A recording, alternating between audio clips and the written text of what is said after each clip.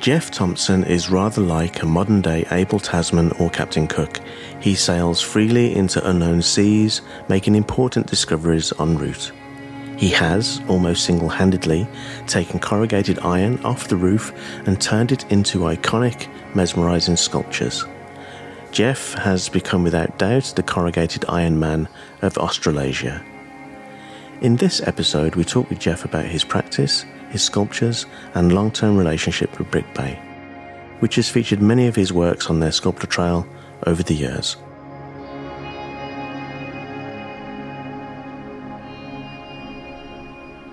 Jeff, thank you for inviting me along today.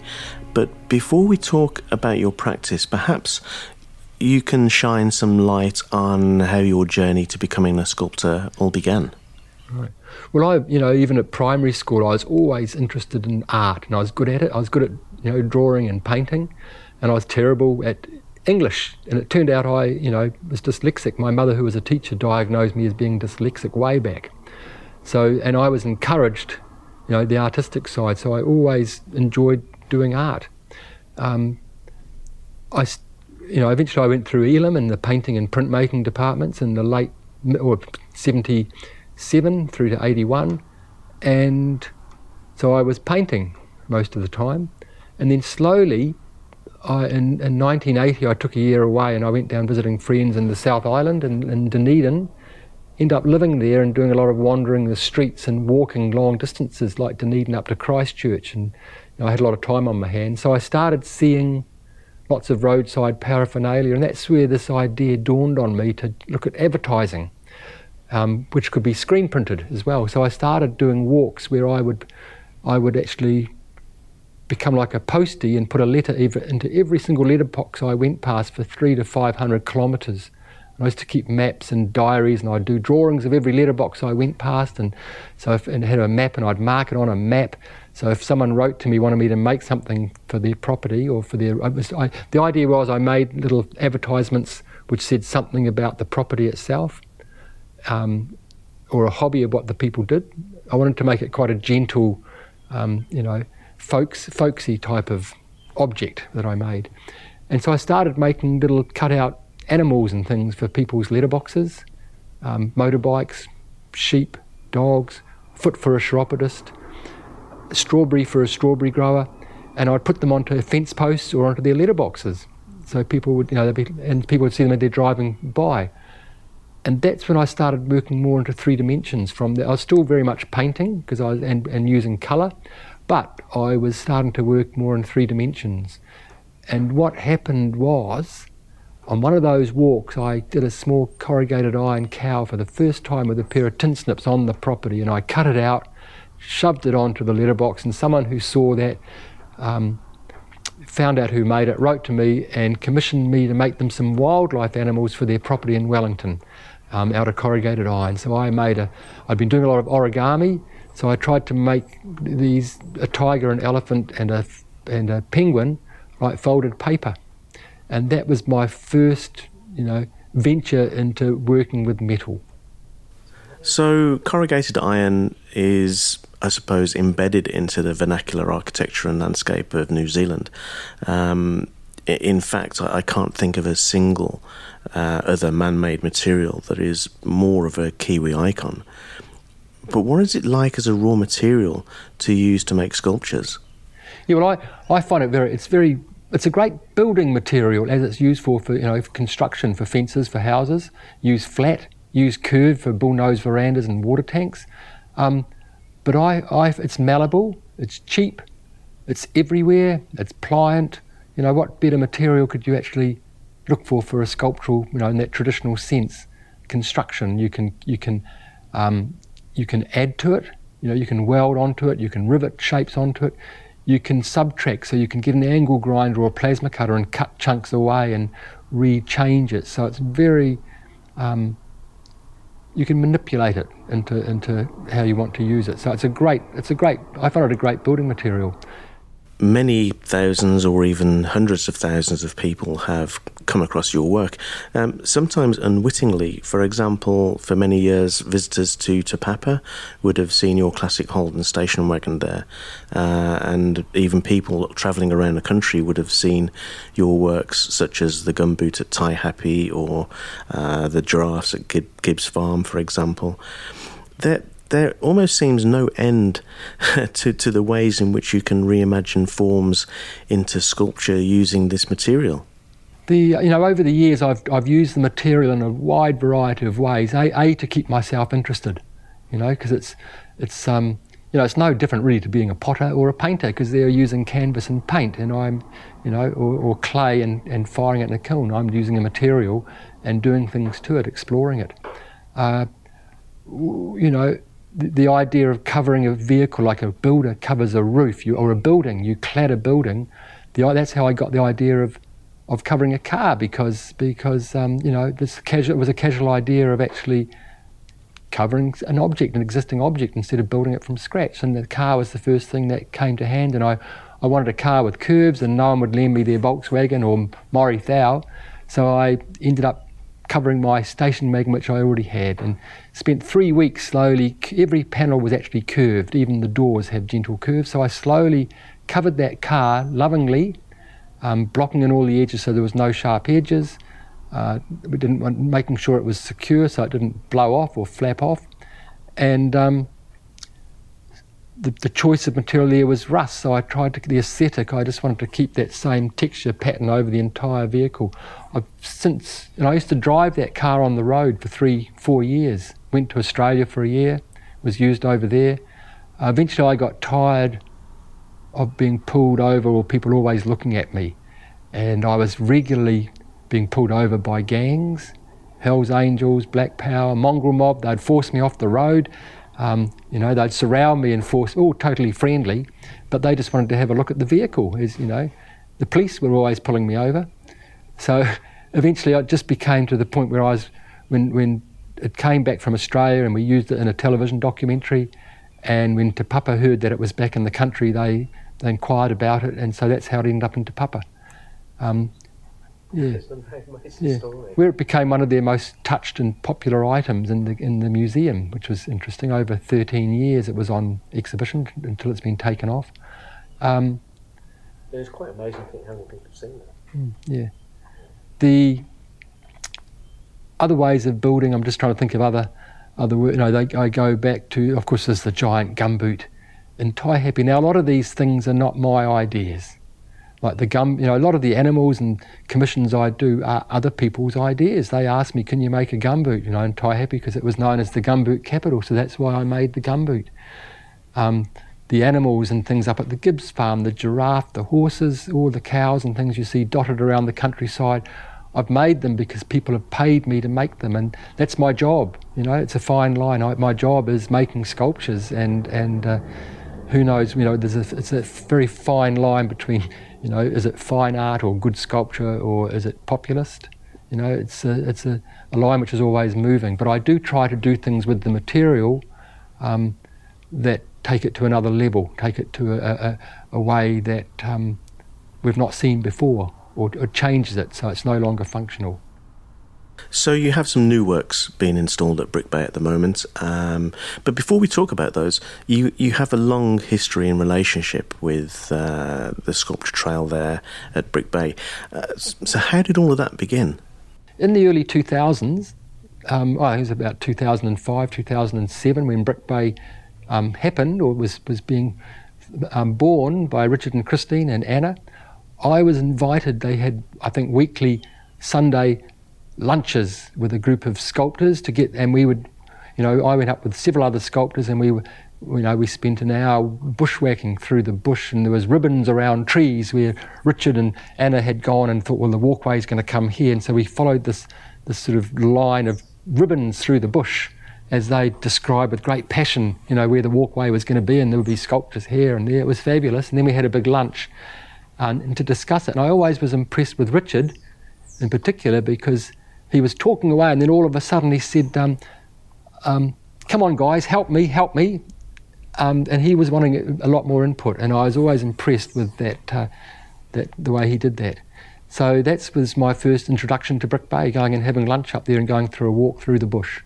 And then when they opened, I did a whole series of floating bits of corrugated iron I think it was called lilies, which were floating on one of the lakes, moving beautifully in the wind. It was like a ballet, and they were pirouetting and spinning and diving into the water and the wind, and they were all moving independently on swivels and chains and weights down the bottom. They had ballast. So that was the very first thing I did for Brick Bay, and over time I think I did 3 different versions of those floating sculptures, which all eventually sold either to Australia or locally. And then over the time, when I did sell the last lot off the lake, the punt at Brick Bay was made unavailable to me because on a previous time I'd put my knee through it, so I wasn't allowed to use the punt. So I had to take my own dinghy, and I had a corrugated iron dinghy which I took up. So I took the sculptures off the water and rowed out, pulled them up, took them ashore. Then Jonathan Organ, who was the then curator, he said to me, "Hey Jeff," he said,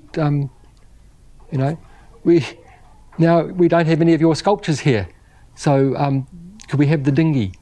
I didn't want to sell the dinghy, so I loaned it, and it was only going to be for a year, and it was there for several years, and I'd always ask Jonathan, "Can I get my dinghy back?" And he said, "Oh no, not yet," So it stayed up there for a long time, and eventually I got to know the curator at the Maritime Museum, and I ended up gifting it to the museum, the National Maritime Museum on the Auckland waterfront, so that's where that lives now.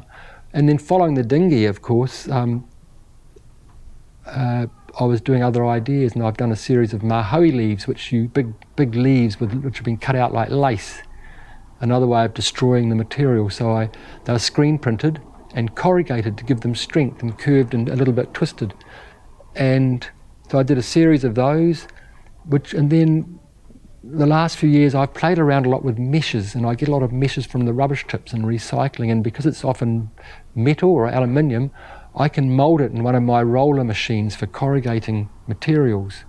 So I've built little models with mesh, and then I've enlarged them. Now there's the sculpture at Brick Bay of the mesh house is in fact that evolved through playing with little tiny bits of mesh.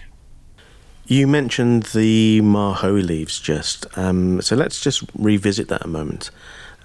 I remember on my first visit to Brick Bay, probably around 10 years ago now, coming across some of your mahoe leaves there, and they were they are absolutely captivating.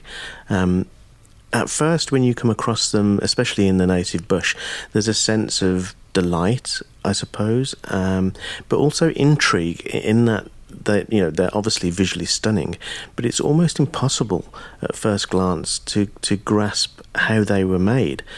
Can you talk a little about them and the process that goes into constructing them? Right. Look, with the mahoe leaves, I just take they're about the size of this. They're one of the few native leaves that disintegrate, but when they deteriorate, or you're left with the filigree, you're left with all the veins of the leaf, so that you get this beautiful lace-like pattern. And I picked up some and put them in a box for about a year, and then I refound the box, and I thought, I could use these, so I got a roller, just a little, for lino cutting, and some black ink, and I rolled them black and photocopied them so they stood out.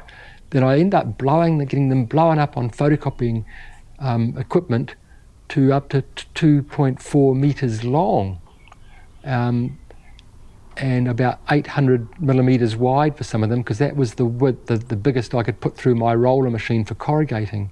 So I'd blow them up and by screen printing, so 4 big silk screens to get the actual image, and then I'd plasma cut by hand, go around and spend a lot of time cutting out all the little negative spaces, which would take hours and hours and hours. And then I'd get an angle grinder and sander and clean up the surface. I'd come back and I'd put a etch onto it, which would eat into the metal, and then give it a couple of coats of white.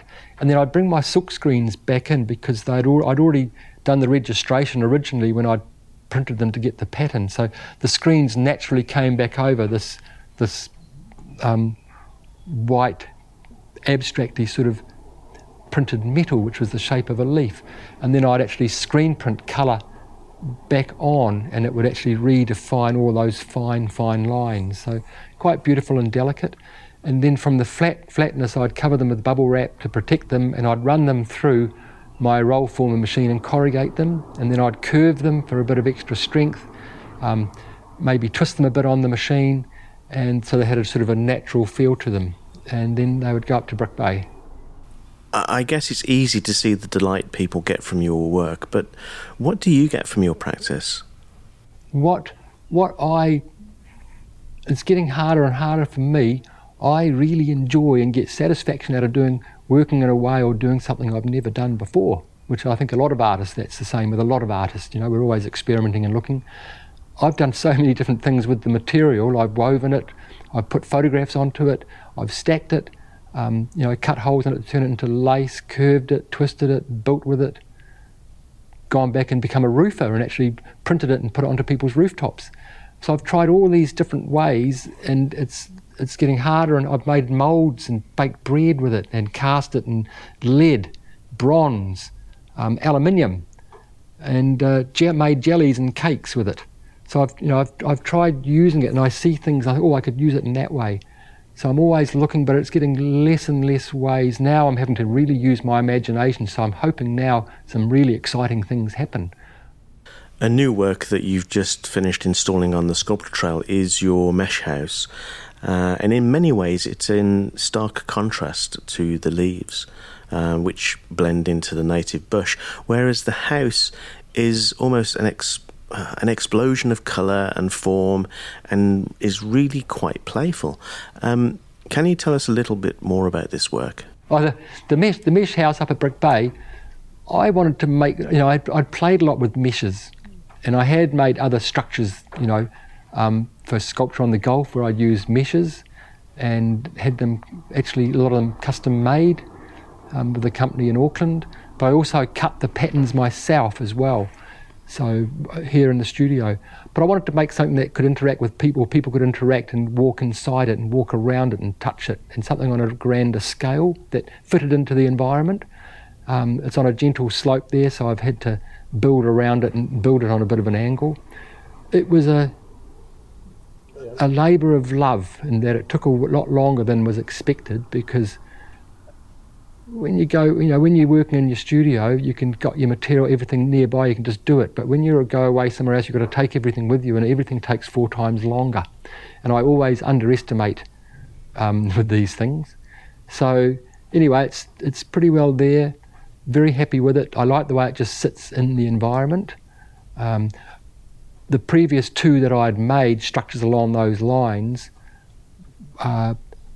this one is different because I wanted to see what it was like if it was predominantly one colour rather than multiple colour. So hence it's predominantly red. And that was just an arbitrary choice I just thought of colours, and I've seen a lot of red sculptures which I've really enjoyed. So in fact, one particular one was by Gregor down in Wellington many years ago for a festival called Archie. It was an archway which he made, which was all painted red.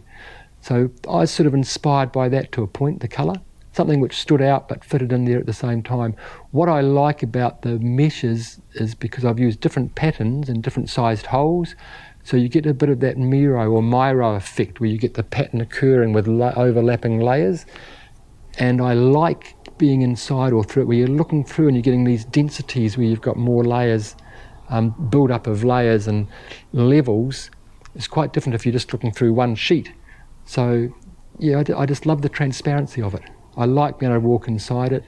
I like the fact that people can walk inside it, and I've been to many sculpture events around the world which are very people orientated, with people walking into them, onto them, and I want to sort of do something like that.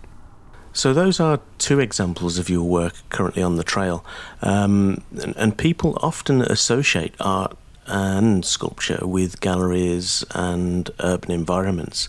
So seeing your work and works by other Kiwi artists in a natural environment is quite a unique experience.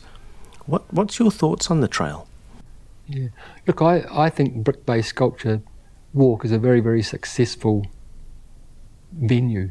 It's a great, and so many people know about it and talk about it and go there. Of course, they'd go there also for the cafe, the restaurant. There's so many people doing different things. There's so many artists out there making things and doing things differently in different materials, that in a place like Brick Bay, they're all brought together into this wonderful environment that people can experience each individual work as they walk along. You know, you've got your sound, you've got so many different things there that it encompasses a whole range of what's happening in New Zealand today. So visitors will get a good sense of, or a taste of New Zealand sculpture at Brick Bay. I love coming across things which are a bit hidden as well.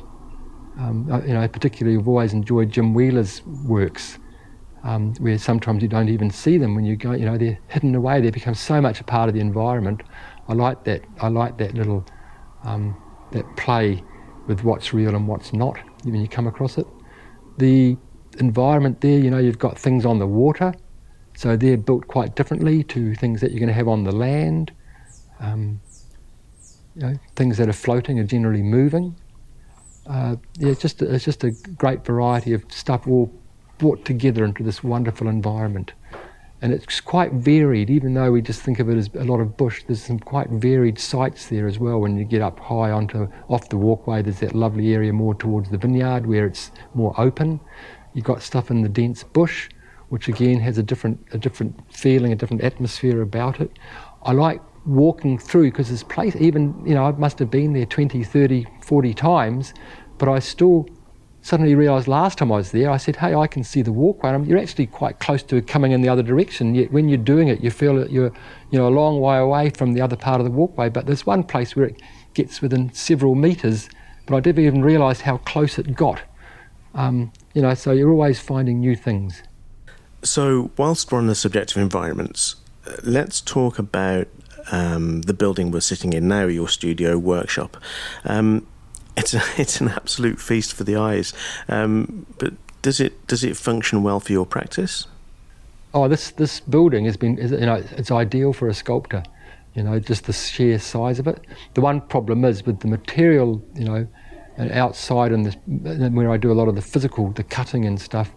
I have a library of sheets of iron, like a lithographer would have a library of stones. I have a library of sheets, and they're all mixed up at the moment because I used to have them in colours and different grades, so I can pick and choose as I work, because I'm still very much a painter at heart. I'm just using other people's colour, weathered colour. Other people have painted their roof or their fences, and I'm coming along and using it like a collage, and reusing it, and sometimes adding some paint myself. So, my concerns are still very painterly, texture, weatheredness, surfaces, and I think that reflects around the studio itself. There's a huge variety of stuff here. I do have problems getting rid of a lot of my offcuts, because I can visualise things that I can use them for. And of course, once you've cut it and it doesn't have a flat surface or a straight surface to sit on, it's impossible to stand it up. So I get a lot of vertical piles, which become a problem. And I have these massive, I can sometimes get rid of 2 tons of corrugated iron. Now that's an awful lot of corrugated iron over a week when I have these massive cleanups. Just getting rid of offcuts. And, I'll load them all on the truck, and when I get to the recycling, I'll bring probably a third of it back, because I'm still undecided. So you're a borderline hoarder? I don't see myself as a hoarder, but then that probably means I am a hoarder. What I've tried to do, in amongst everything here, I have a lot of equipment, and originally I tried to set up the studio like a plumber's workshop. I like to be able to work immediately and have everything on hand, so I'm not having to go and borrow stuff. If I'm I want to work fast and do it spontaneously. I want to have folders and rollers and welders and spot welders and presses for moulding things, and I want to have it all at my fingertips, and that's what I have here. So I can create things in a variety of things without having to walk out the door, and having the space is wonderful. So I suppose in closing, why is art important? What does it mean for you? Look, art for me, it's my life. it's like part of my soul. It's all I've ever done. I haven't done anything else now for probably 35 years.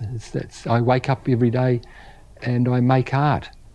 I don't dream about it. It's almost like a job. I walk into the studio, spend the day making art, and in the evenings I carry on painting and doing watercolours for commissions. It's just very much a part of me, and I can't see me doing anything else. It's sort of so built in to my psyche. I love looking at art. I love, even at Brick Bay and seeing what other people do. So I love seeing what other people do and talking to them. Artists are lovely. I love artists. I just find artists are really interesting, some of the most interesting people. Most of my friends are artists. It's the world that I live in. Maybe I don't know too much about other things, but art is certainly, it keeps me going.